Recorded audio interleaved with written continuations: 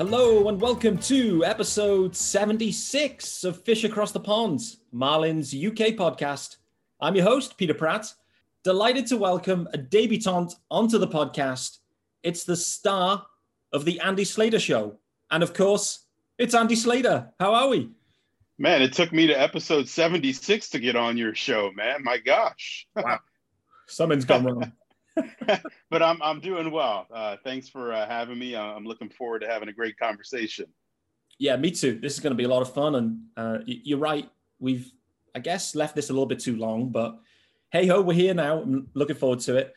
For the listeners, and this is perhaps more so the UK guys would be my sense, but for the listeners that maybe don't know the Andy Slater Show, just how would you describe the show in general and kind of what's it all about, just to kind of set the scene in terms of the type of stuff you get involved in? So the number one thing, Peter, I would say is it's very informational. It's very factual. It's very honest. Breaking news, things you're not going to hear in other places, getting scoops, getting that information. So when you're driving around or wherever you're tuned into my program, you don't have to be looking at your phone. We don't want anyone texting and driving. Although I'll give people some information, Peter, and they'll be like, oh my gosh, I got to tell a friend, Andy just said this. But really, it's just to take you away from having to Google things and go on Twitter and look things up and just get that news information the minute it comes out. And that's really what I'm all about. And digging, doing a lot of journalistic work and not just reading stories and passing on other people's information. But doing the work myself. I enjoy it. And one of the main reasons I enjoy it, Peter, is because I just love giving people information. Who doesn't love information and good information, diving into mainly sports and including the Marlins? So really, that's what my show is about. And then, I'll throw in some food talk and women talk and gambling talk. And, it's a fun, honest, informational program that's also entertaining. So I guess that would be the best way to summarize it. Perfect.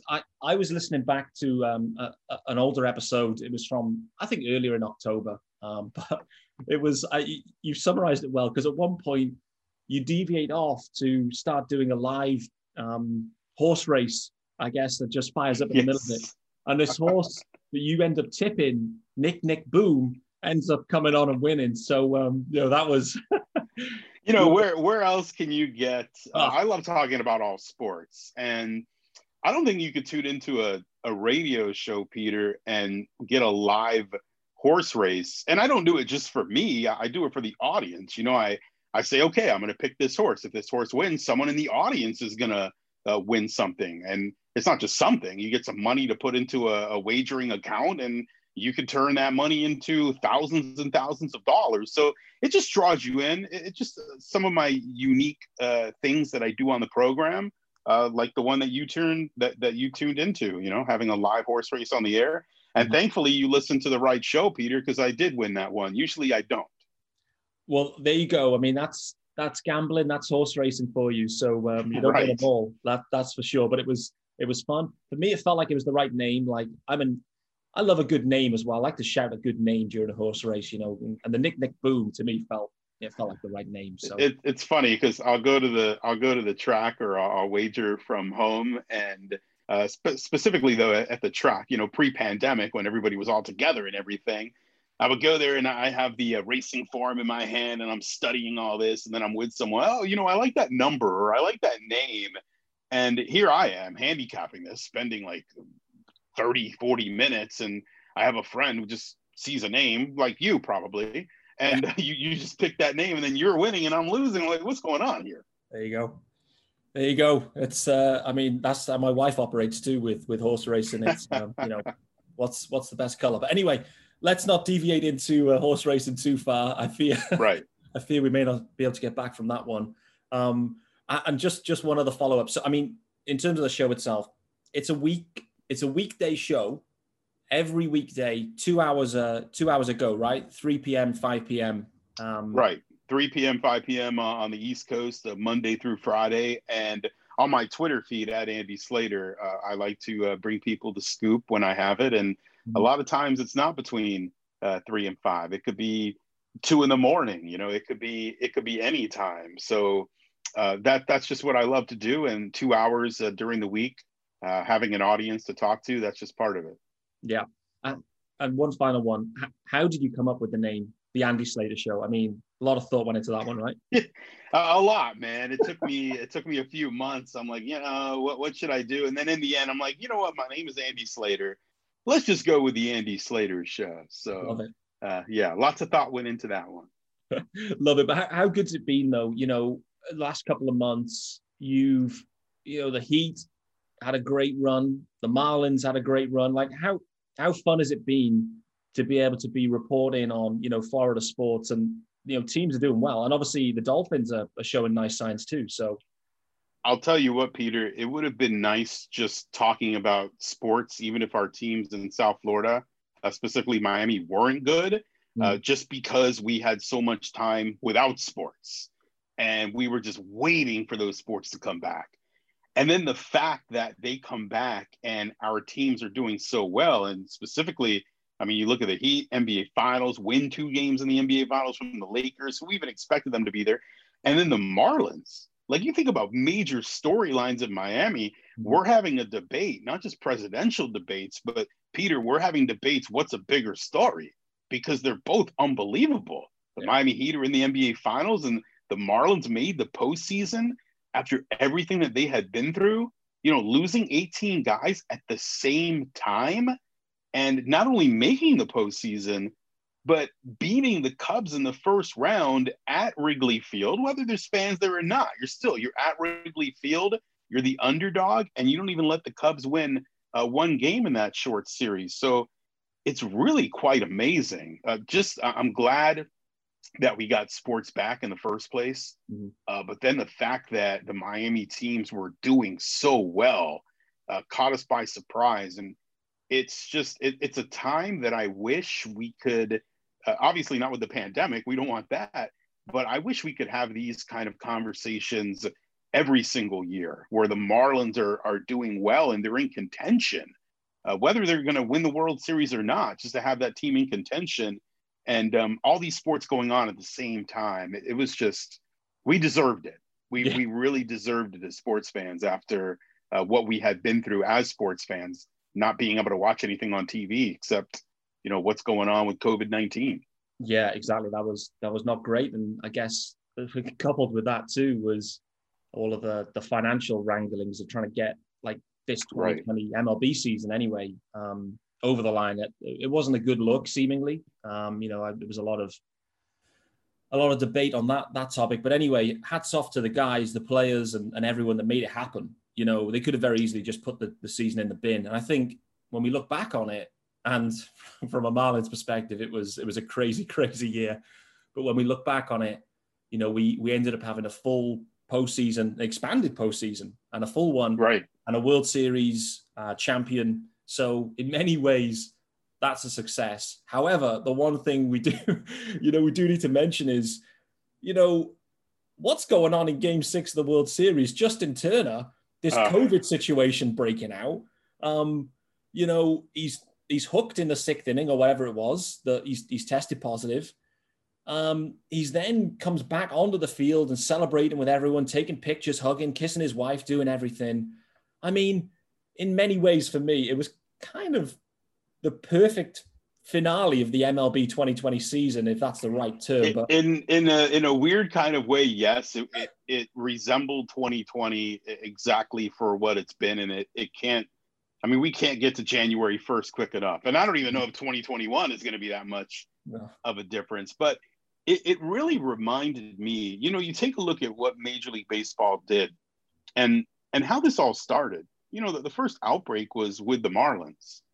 And through the entire pandemic, starting, I guess you could say, in March, when sports came to a halt, I was very focused on, regardless of who you like and all that in the political field, I was focused on news conferences, what the politicians, the decision makers really were saying, and the protocols.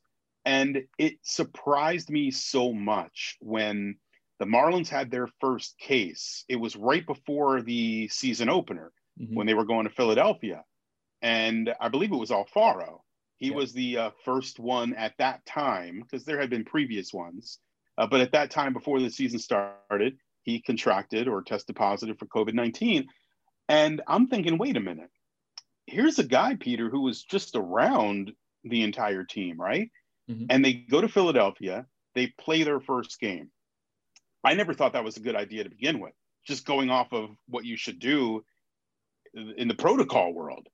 So they go out there, they play their first game, and then we find out, it was a day or two later, I believe on that Sunday, that 3 more Marlins had tested positive for COVID-19. And Peter, they went out there again and just played ball. Yeah. The players wanted to play. And, you know, the players always want to play. But protocol wise, like, what in the world are you doing? It's not just on the field or in the dugout, it's being in the clubhouse.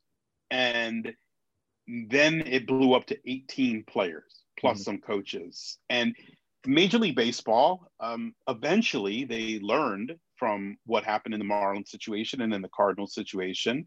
And they put together that postseason bubble, expanded a postseason, which was great too. I mean, it was exciting. And then, yeah, like you said, it ends in that finale there with Justin Turner and the positive test in Game 6. And look, the Dodgers win it, but it's got to come across your mind, what if they didn't win that game, right? Like Game 7, what would have happened? Would Major League Baseball just have said, Peter, you know what? Season's over tomorrow. We got 1 game left.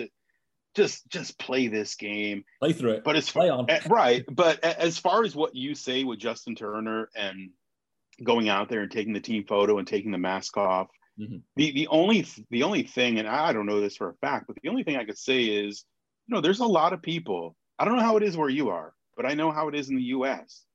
And there's a lot of people who just believe, you know what, this whole thing is a hoax. This isn't a big deal. And, you know, you can believe whatever you want, whatever your opinion is. And maybe their guys are just like, hey, whatever, like whatever happens, happens. So it's tough to assume that's not the case, because if you test positive for COVID-19 and then you go out there and take a team photo and take your mask off and you're around the guys, I mean, everybody has to know, like, you're at risk there. Yeah. To me, it looks selfish and reckless are the 2 words I think of. You know, that knowing that he's tested positive, knowing that the protocol would, I don't know where the protocol ended up, but let's say it was, you have to go and isolate for 2 weeks, 10 days. I don't know the number, but, you know, you immediately need to try and get out of direct contact with everyone. To go out and to be jumping around, hugging and having a team photo, to me was purely selfish, because, hey, I get it. He wants to be there. You know, it's been a big part of that team for the last few years. They climbed the top of the mountain and made it, but pure selfishness there from Justin Turner. Or, like you said, he's one of those guys that goes, it's a hoax, or I really just don't give a shit. One of the two. I don't know. You know what, though? I mean, the reckless part, you're 100% right. It's reckless. Did it make a difference? Now, the reason I asked that question, did it make a difference? He gets his test result in, I believe it was the 7th inning there of Game 6. So before that result, you know, he's already been around for the last couple of days, all of his teammates. So they might have already been in a situation where they contracted it from him, not just because of that team photo, but still, you're very close together. And if you haven't been that close to one of your teammates, and now you're still putting them at more of a risk situation. So I think reckless is the right word, like you said, to sum it up. Well, and when you look back at the Marlins situation, you know, you talked about it earlier too, you know, what do you think went wrong with the Marlins? And equally, how much blame do you actually apportion to the Marlins? Because, like, there's now this stigma attached to the Marlins, seemingly, like in across all sports. You know, everyone points to, you have a team outbreak, everyone thinks of the Marlins. But, you know, how much blame should be given to those guys? And what do you think actually went wrong? Was it just the protocols were wonky at the time? Yeah, I think if you're going to pass around blame, I mean, it's hard. It's difficult to blame someone, because this is a virus, and at the time, and right now, we still don't know every single thing. You know, we hear what health experts say, but we really don't know every single thing about this virus. if there's going to be any blame passed around, it should be to Major League Baseball. Mm-hmm. Because like I said a little while ago, players want to play. You know, they want to go out there. They want to play. That's what they do. That's what's in their blood. Mm-hmm. Major League Baseball, how does the commissioner, Rob Manfred, who I thought did a terrible job with this, Mm-hmm. how does he not step in? How does he not have his health experts and say, well, wait a minute. You know, we just had a guy test positive for COVID-19 on the Marlins. We're going to let him play. We had 3 more test positive. We're going to let them play. How does that happen? And now you see, and we see it in the NFL. We've seen it really in any situation where if you have someone you've been in close contact with and they tested positive, you got to take some time off and you got to continue to retest for like a week. So you look back at it and you're like, what the heck were they doing, allowing this to go on? The only thing I will say that I think we've learned a lot more about this is I think, and I'm not a health expert, I don't pretend to be one, but if you look at the situations, and you'll see that they were not transferred from team to team. So the only thing that would tell me is that being in close quarters for an extended period of time with somebody is when you're really going to have that risk. Because even in the NFL, I don't remember who it was, but I believe someone on the Patriots, may have been Cam Newton, but whoever it was, they were right next to, I want to say, Patrick Mahomes. And they showed the picture and they're like, oh, well, wait a minute here. Like now, you know, they're talking to Mahomes for a minute and it's an outdoor area, but everything was fine with Patrick Mahomes. So I think if anything, it just kind of tells us, at least in the sports world, like when you're just in close quarters with somebody and around them for an extended period of time and you don't have all these protocols in place, that's when you're probably at the highest risk. Yeah. Yeah, true. You know, MLB was learning as it went on. And I think the one thing that, you know, they flexed it. I think that was the one positive. I mean, not to say, you know, they could have been tighter. It could have been a better plan straight off the bat, but they were able to flex it throughout, which I think helped and got us to a point where we had a World Series and some of the issues kind of reduced as things went on, let's say. So, you know, it's not easy for anyone, this situation, but I just wanted to get your take as well on, you know, the Marlins situation. You know, you've already mentioned, you know, you're a journalist, a professional reporter, a media guy. What was your view on like how the Marlins COVID situation was actually reported at that time, you know, from a national perspective? You know, and equally from your perspective, the news breaks. Like, what happens next? What are you doing at that stage? Just trying to get a bit of an insight into, you know, how your mind works and what your phone line is going to be doing at that point once this kind of story starts to evolve. Yeah. So as far as the national aspect goes, it goes back to the blame that we were talking about, and I think the Marlins were wrongly blamed. There was a lot of blame, like, oh, the Marlins are screwing up the whole baseball season, and I just don't think it's. I mean, could they have done things better? Sure, but did they know to do things better?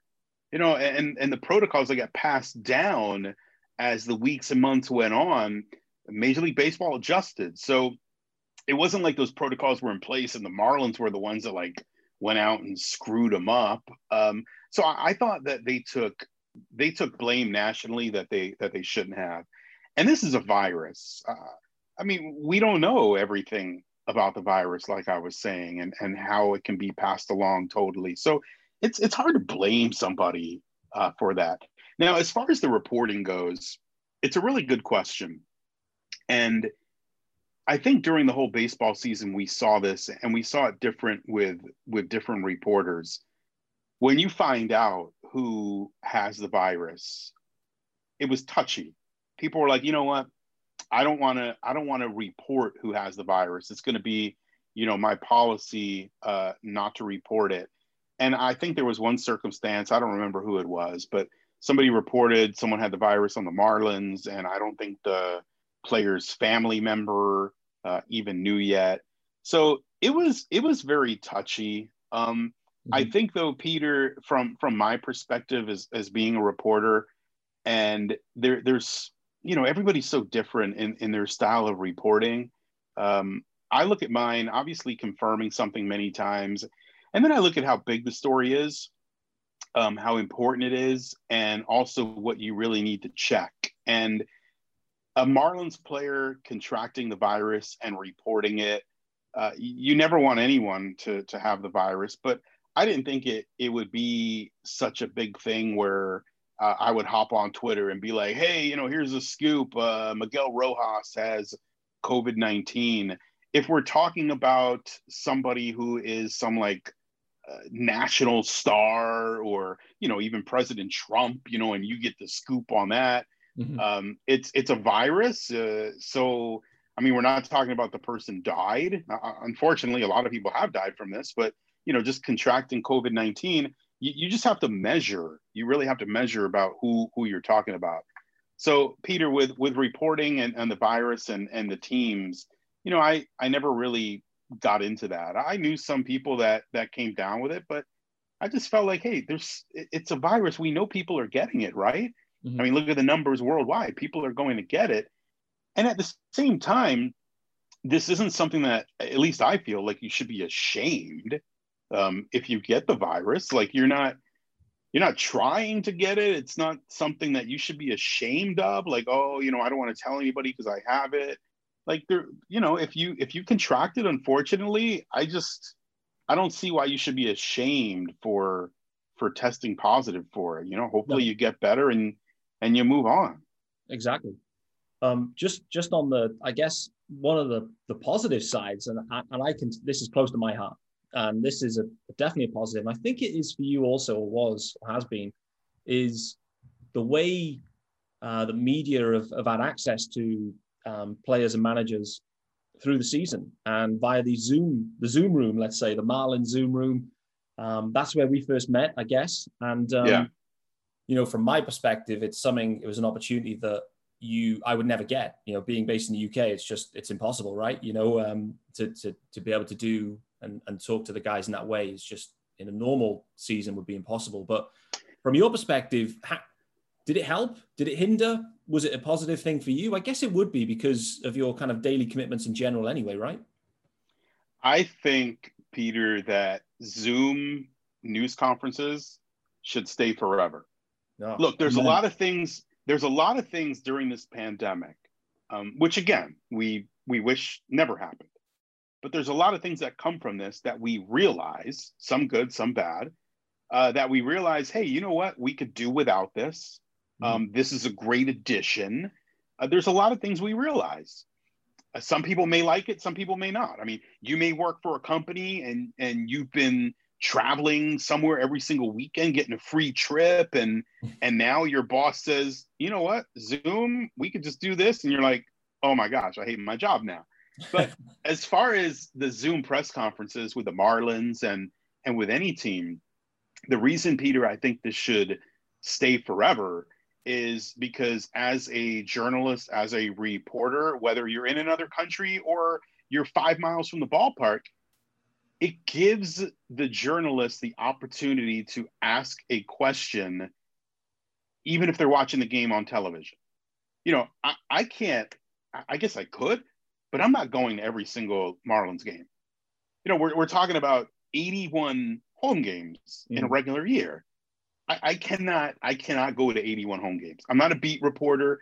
I'm a talk show host, and I talk about the Marlins almost every single day. They're a part of Miami. So there's a lot of times, Peter, where after a game, I will be like, gosh, I wish I could ask Mattingly this. I wish I could ask the starting pitcher this. Something happened in this game, and then I would go on air the next day and talk about it.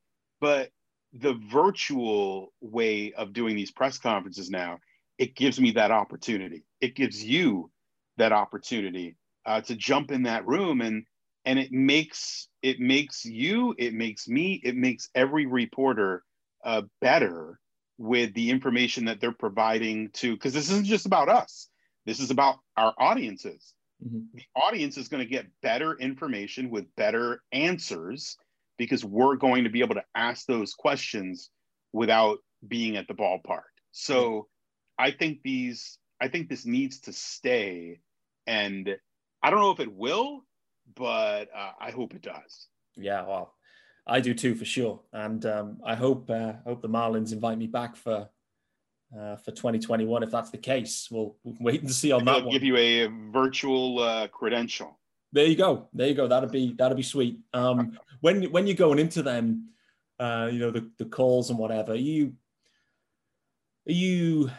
what kind of approach are you thinking? Are you trying to be pointed? I know each and every one of us are different styles and approaches, but what's your kind of approach in those situations to try and get the information you're looking for?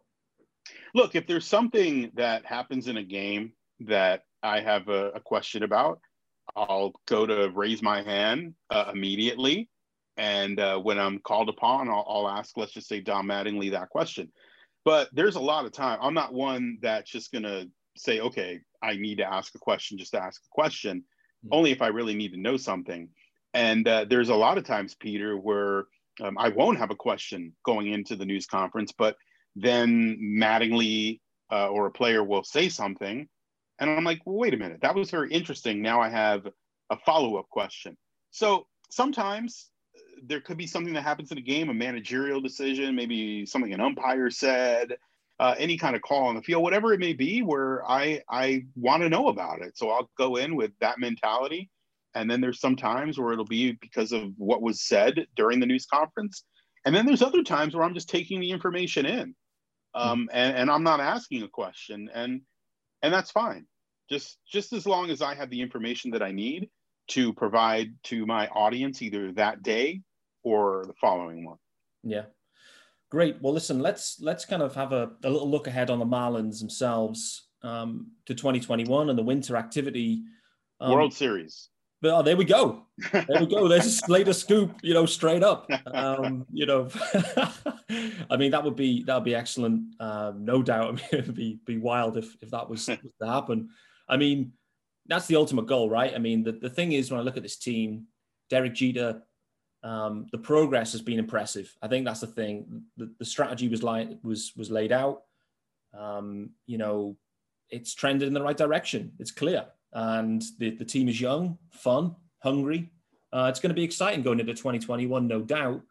There's, the question to you, though, Andy, is what do you see being the key priorities or areas that you think the Marlins need to address going into the next season?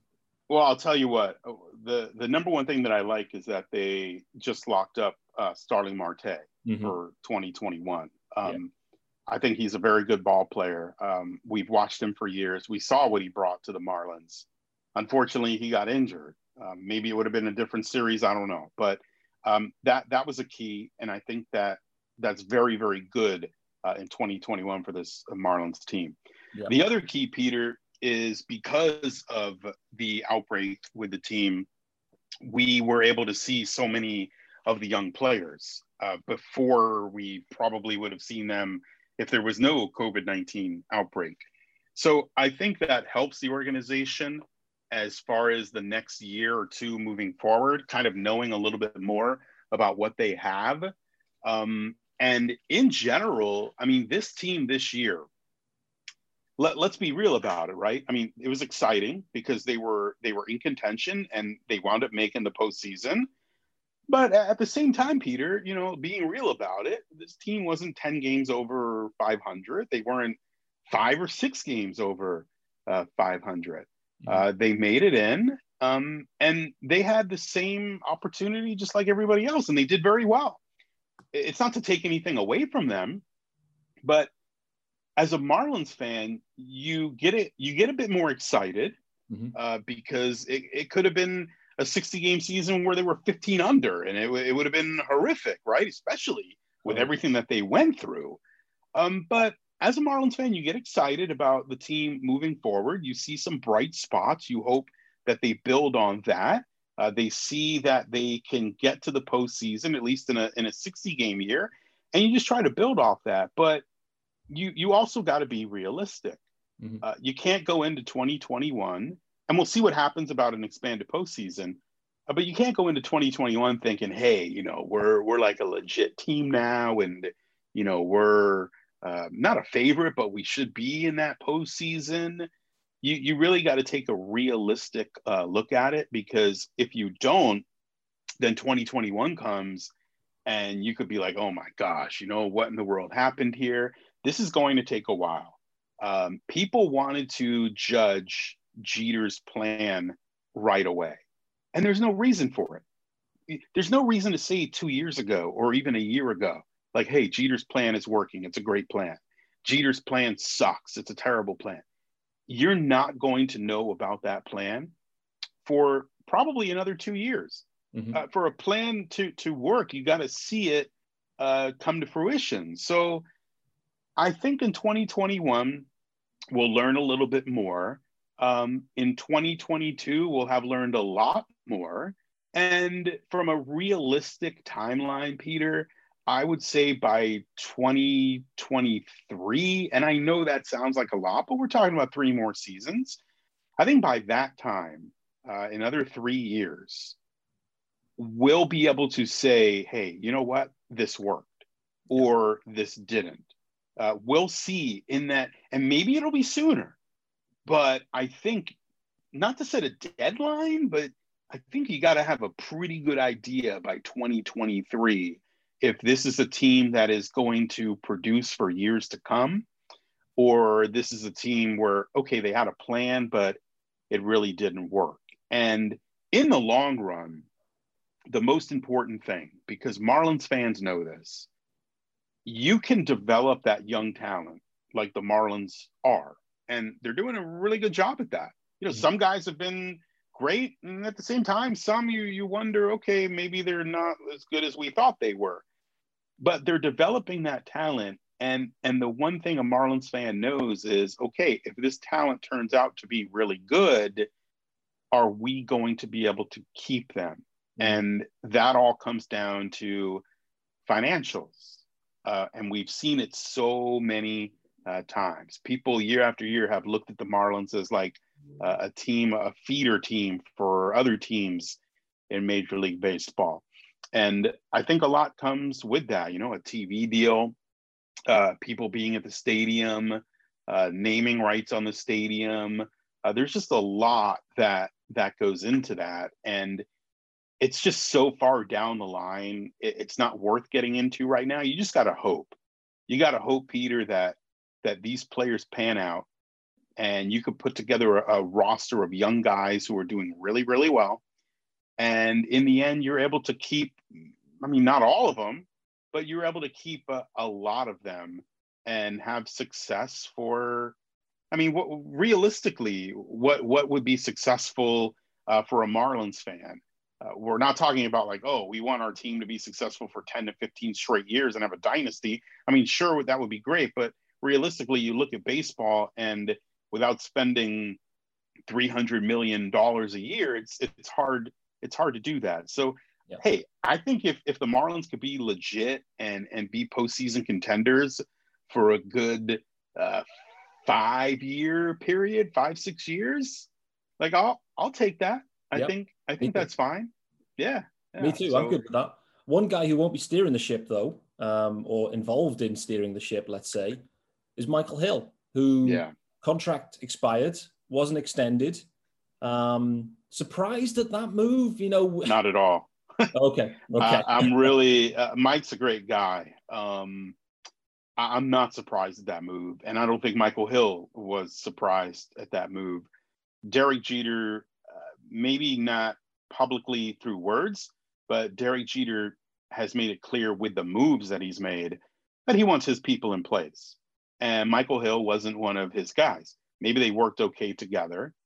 Maybe they were cordial with each other, but he wasn't one of the guys that is like part of Jeter's regime. He was part of the old regime. Mm-hmm. And when you take a look at the old regime, David Sampson and, Jeffrey Loria, those two, Jeter wanted to be so far away from that. I think the only surprise, if any surprise with Michael Hill, is that he was there all the way to the end of his contract. Mm-hmm. Because you look at everything that Jeter did to make the Marlins so different, changing the logo, changing the colors, changing everything with the stadium, just everything about this team has changed. So I'm not surprised at all that Michael Hill isn't coming back. Michael Hill is definitely not surprised he's not coming back. The only surprise there, and I think Michael Hill would probably tell you this himself, maybe he'll be on episode 77. Mm-hmm. Michael Hill would be, hey, I'm surprised that I was here all the way to the end of my contract. I think that's what he would probably tell you. If you gave him some truth serum, I think that's what he would tell you. Yeah. Well, I'll be sure to ask him. It may be 77, maybe 87, maybe 107. We'll see. But I'm going to work hard on that. I think it'd be fun to have Mike Hill unfiltered.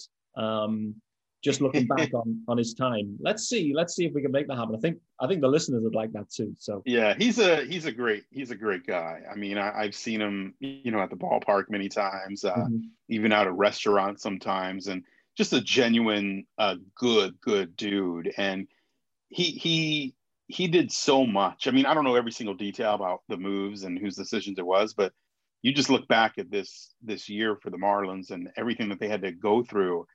They at one point signed somebody from the Constellation Energy League, and I had to Google that. I had to read, like, is this real? Like, the Constellation Energy League. It's like a 4-team league that was developed this year in Texas. Roger Clemens was one of the managers, and like, I had heard nothing about this at all. And I'm looking at these rosters, I'm like, wow. I mean, so when you're signing someone from the Constellation Energy League, you're signing guys that I think were like UPS drivers 2 weeks before they were putting on a Marlins uniform. They were in a brown uniform. It's a lot of work, and in the end, it did work because the Marlins made the postseason. And not only did they make the postseason, they swept the Cubs in the first round. And I hope the expanded postseason, I hope it continues. I think it brings more excitement. The only thing that I don't like about it, Peter, is I don't like best of three in the first round. It's too short. And, you go out there like with the Yankees, for instance, they won their first round matchup, but you go out there with Garrett Cole, your huge signing in the offseason. If Garrett Cole goes out there in the first game, and hey, everyone's got a bad game every now and then. If he goes out there and he throws a stinker, I mean, geez, like, you just had let's just say, like, you have the best regular season record. And then the next thing you know, you're gone in a 3-game series. Yeah. 7-game series, the best team's going to win. Yeah. 3-game series, I don't know if you could really say that. So I'm all for the expanded postseason. I hope that they'll be able to make that first round if they keep it more than 3 games. Yeah. Yeah. Do you see, I mean, this is something that's been debated quite a bit. Some people like it, some don't. But, if you're going to expand out the postseason, both in terms of the number of teams and equally the number of games in each round, you're going to have to take some time away from the regular season, perhaps, to make that happen, slice into that to give you that time. Are you against that? I don't know, you end up with 140 games instead? I don't think I would be look, I like 162. There's people that kvetch and complain all day about, the baseball season's too long. If you're a baseball fan, baseball is fine. If you're not a baseball fan, it's too long and this and that, like, okay, well, you're not a fan. So what are we going to do? We're going to please the people who aren't fans of baseball. I like 162, but as you say, if part of keeping the expanded postseason is rolling it back a little bit, if you roll it back to 140, 150, like, I'm okay with that. Yeah. But I think anything less than like 140 just takes too much away from the game. And I don't think you have to roll it back all that much. I mean, maybe a 10-game difference, maybe 150.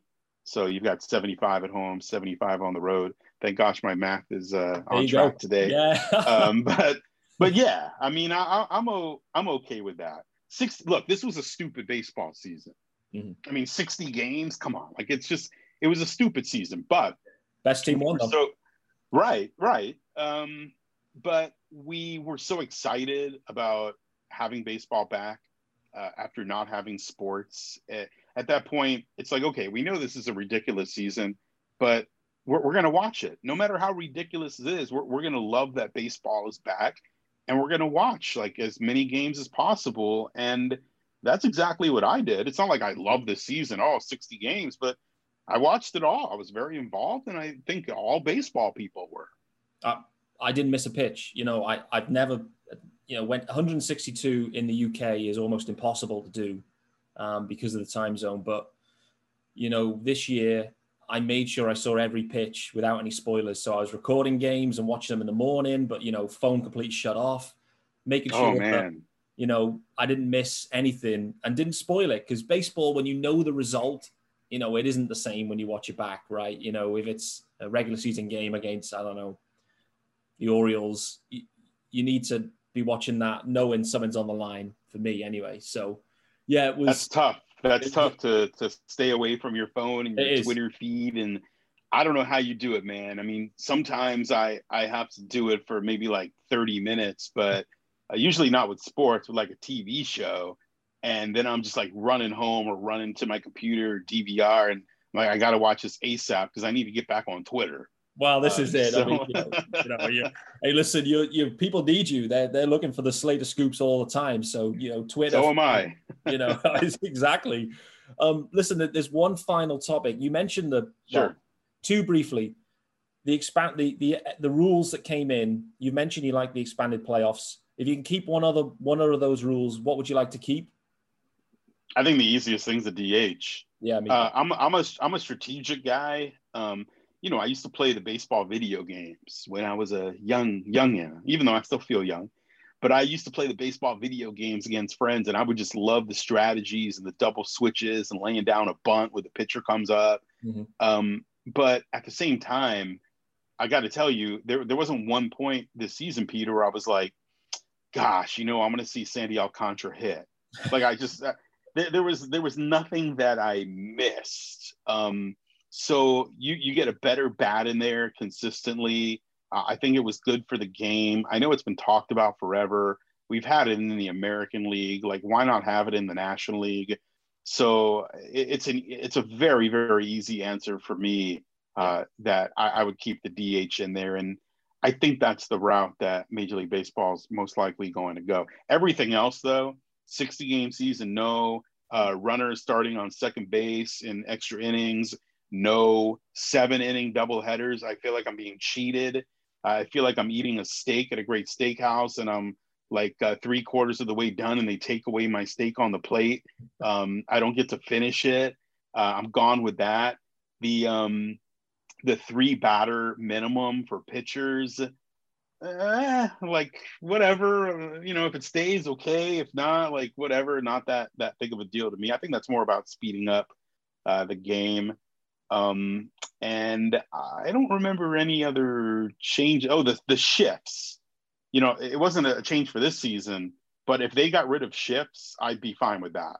Okay. Like I'm just play the regular game of baseball. Analytics are fine. I'm not against analytics, but you go back to Game 6 of the World Series, and analytics lost that game in my mind for the Rays because you don't want to go through a lineup 3 times. Sometimes you got to use your eyes. Yeah. Sometimes you just I'm not saying throw away analytics because look, the Rays were in the World Series and they live by analytics and they die by analytics. Analytics are fine. But at the same time, you got to use your head a little bit. And I'm a baseball guy. I've always been a baseball guy. And to see like 4 guys on the right side of the field, and I'm just play the game. Maybe I'm not saying I'm right or wrong, but apparently there is a discussion about getting rid of shifts. So I'm not the only one here with this thought. I want to see the second baseman where he should be, the shortstop where he should be, the third baseman where he should be. And I'm okay with getting rid of shifts. Yeah. Well, listen, one final, and it's a bit of a segue because I guess you're talking about the Rays, analytics. Listen, the Rays versus the Dodgers in the World Series. Rays, low budget. Dodgers, huge budget. We know where the Marlins are going to sit in that scale as we go forward. In many ways, the Rays become, a bit of a blueprint for the Marlins. But the one area I just wanted to finish up on was more on the financial side, looking ahead, budget-wise. Well, I think I've seen reported this week that MLB put out there that they think they lost about $3 billion in 2020. I may be incorrect, but I feel like I saw that. No, that was my company. Really? No, I'm just kidding. I thought that was your horse bet for the year. I don't know. Close. Yeah. It's not sustainable, that level of loss. And, heading into 2021, the winter, how we see the market changing, if it does. But, early signs are a couple of guys have been, the options haven't been picked up on their deals. Realmuto's out there, one of the top free agents, let's say. Right. I'm really intrigued to see how this plays out this winter, like what the market really looks like for a guy like a JT Realmuto that, best at his position. Is he going to get paid? I don't know. Well, look, if George Steinbrenner were still alive, JT Realmuto would be a New York Yankee the minute that you could sign. Yeah. He would just pay him the money. I mean, the Yankees situation, Gary Sanchez at first was like, great, this guy's unbelievable. And then I don't know what in the world happened. Mm-hmm. So, yeah, I mean, like if you still had George Steinbrenner alive, he would just throw whatever it took at JT Realmuto and take him. I think the main thing with the market, and we've seen it over the past couple of years, even that 1 year, I get lost in years now, man. I mean, this year seems like it's been 10 years. So there was the offseason with Bryce Harper, and it's not catching my mind right now. There was Manny Machado, right? Yeah. So Harper and Machado, and nobody was signing them. There was like this whole holdout, and we all know what was up. The owners were basically be like, hey, we're not going to pay all this money. The key thing here is, and I don't know if there will be a market correction at some point, but I always look back and I think of the St. Louis Cardinals because, and this is also the same thing with the New England Patriots in football. You have to pay a player for what their value is going to be to your team moving forward, rather than what they have done in the past. And the reason I say the St. Louis Cardinals is with Albert Pujols. Albert Pujols was unbelievable for the St. Louis Cardinals. And they let him walk. They didn't sign him. He goes to the Angels, and it's not the same. I mean, they gave him an unbelievable deal with like ownership and all sorts of stuff. And it wasn't the same Albert Pujols. So in that situation, you look at the Cardinals saying, look, you did unbelievable for us, but we can't give you 10 years at $30 million a year, where in year 5 through 10, like you're not going to be that same player. Mm-hmm. So there's got to be a correction when it comes down to that. I don't know when or if that correction will ever happen. Maybe you look at other sports and their salary caps. Players obviously wouldn't want a salary cap.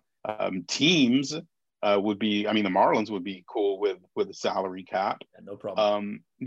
So I don't know when that market correction will be, if it doesn't come. And you would have to figure it's got to, because where are we going with this, Peter? We're going to have $55 million a season for players soon. And like, when are you ever going to get that value? And you got to take a look. The years, to me, they don't matter. It's the money. Mm-hmm. So if you think a player is worth $40 million for the next 5 years, and you sign them to a 10-year $200 million deal, the money is equaling the same. So it's not really about the years, it's about the money in total. But when you take what you're equal to, $40 million a year, which is bizarre, and then you stretch it out 10 years and actually do that average of 40 a year, and you're paying $400 million, you're never going to get your money's worth. So it's interesting to watch. And I think we saw part of that play out a couple of years ago whenever it was. Like I said, everything seems like forever ago. Yeah. With Bryce Harper and Manny Machado, and in the end, they wound up getting paid. It's just that constant fight, and without a salary cap, we're probably going to see that for some time to come. Yeah. Well, listen, JT Realmuto is available. Wei-Yin Chen is off the books. Frieza, potentially the money. Let's finish up. Look, the Marlins signed, Marte to that 1 year extension for right now. Mm-hmm. And I believe that was like 12 million, I think it was. So, that's a lot for them, but you need someone like that. And you mentioned the Rays and their payroll, and it was a perfect contrast there in the World Series where you have the low payroll team and then the team that just doesn't care and they just throw all the money they want. And hey, look, it works both ways, right? I mean, you can make it to the World Series paying a lot of money, or you can make it to the World Series not paying a lot of money. And that's what it comes down to. Not all analytics, but it comes down to just getting those right prospects and having that young team and having them produce. And for the Rays, it worked. I mean, they came up a little short, but only one team can win the World Series. So just getting there is great in itself. I think if the Marlins got to the World Series, fans would be thrilled. Oh. You always want to win it, but just to get there is so tough. Absolutely. Andy, I think we're just about out of time. I know, it's a weekday. So what that means is you've got another show coming up on the air very, very soon. So I'm going to have to let you go. Firstly, thanks so much.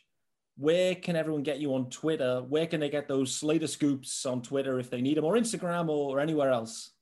Yeah, sure. So my Twitter feed, Peter, is at Andy Slater. That's at Andy Slater. And I really use Twitter for information purposes to put news out there, unique news, and what I call a Slater scoop. So you get great information on my Twitter feed. I don't tweet things that, 10,000 other people are tweeting the same thing. You really get unique information. And then as far as my Instagram goes, I use that as my lifestyle. And there's a lot of people that can't get out and travel or don't want to right now, and I understand that. But whatever your situation is, or going out to a meal, and some people have significant others, and they're kind of trapped at home, even pre-pandemic, with significant others. So on my Instagram, you just search Andy Slater. I post a lot of food pics, travel pics, just kind of lifestyle pics. So there's a difference between my Twitter and my Instagram. But yeah, if you just search Andy Slater, you'll see on IG the food pics and the travel, and you'll get the information on Twitter. And then I'm on Monday through Friday from 3 to 5 on Fox Sports 640 South Florida. So there's a lot of ways to catch me, man. I love being in the business. I love following sports, and I love bringing information to as many people as I possibly can, information that they want. Absolutely. Well, from my perspective, you do it very, very well, and it's been awesome. Thank you. Thank you very much. No, it's my pleasure. My pleasure to come on, man. I thank you for the invite. Way overdue, and promise me you'll come back. We'll find a time in the coming months once baseball probably gets back around. Hopefully, God knows what 2021 looks like, but promise me you'll come back once we get nearer to that point, right? Yeah. Who knows what next week will look like too? Let alone 2021. But yeah, anytime, man. I'm here. You know where to find me, and I hope your audience enjoyed. You're the man. Well, listen, it's tour time as well, so enjoy that one. That's going to be a lot of fun. It is. It's very exciting. Miami sports right now are exciting. There's not that many times we get to say that, but we got to take advantage of it because it doesn't come around all that often. Hopefully it'll stick around with all of our teams. Absolutely. Great. Well, listen, that's episode 76 in the books. Andy Slater, thank you so much. To the listeners, we'll be back next week with another special guest. Keep those eyes peeled for that. But in the meantime, stay safe. Speak soon. Thanks, guys.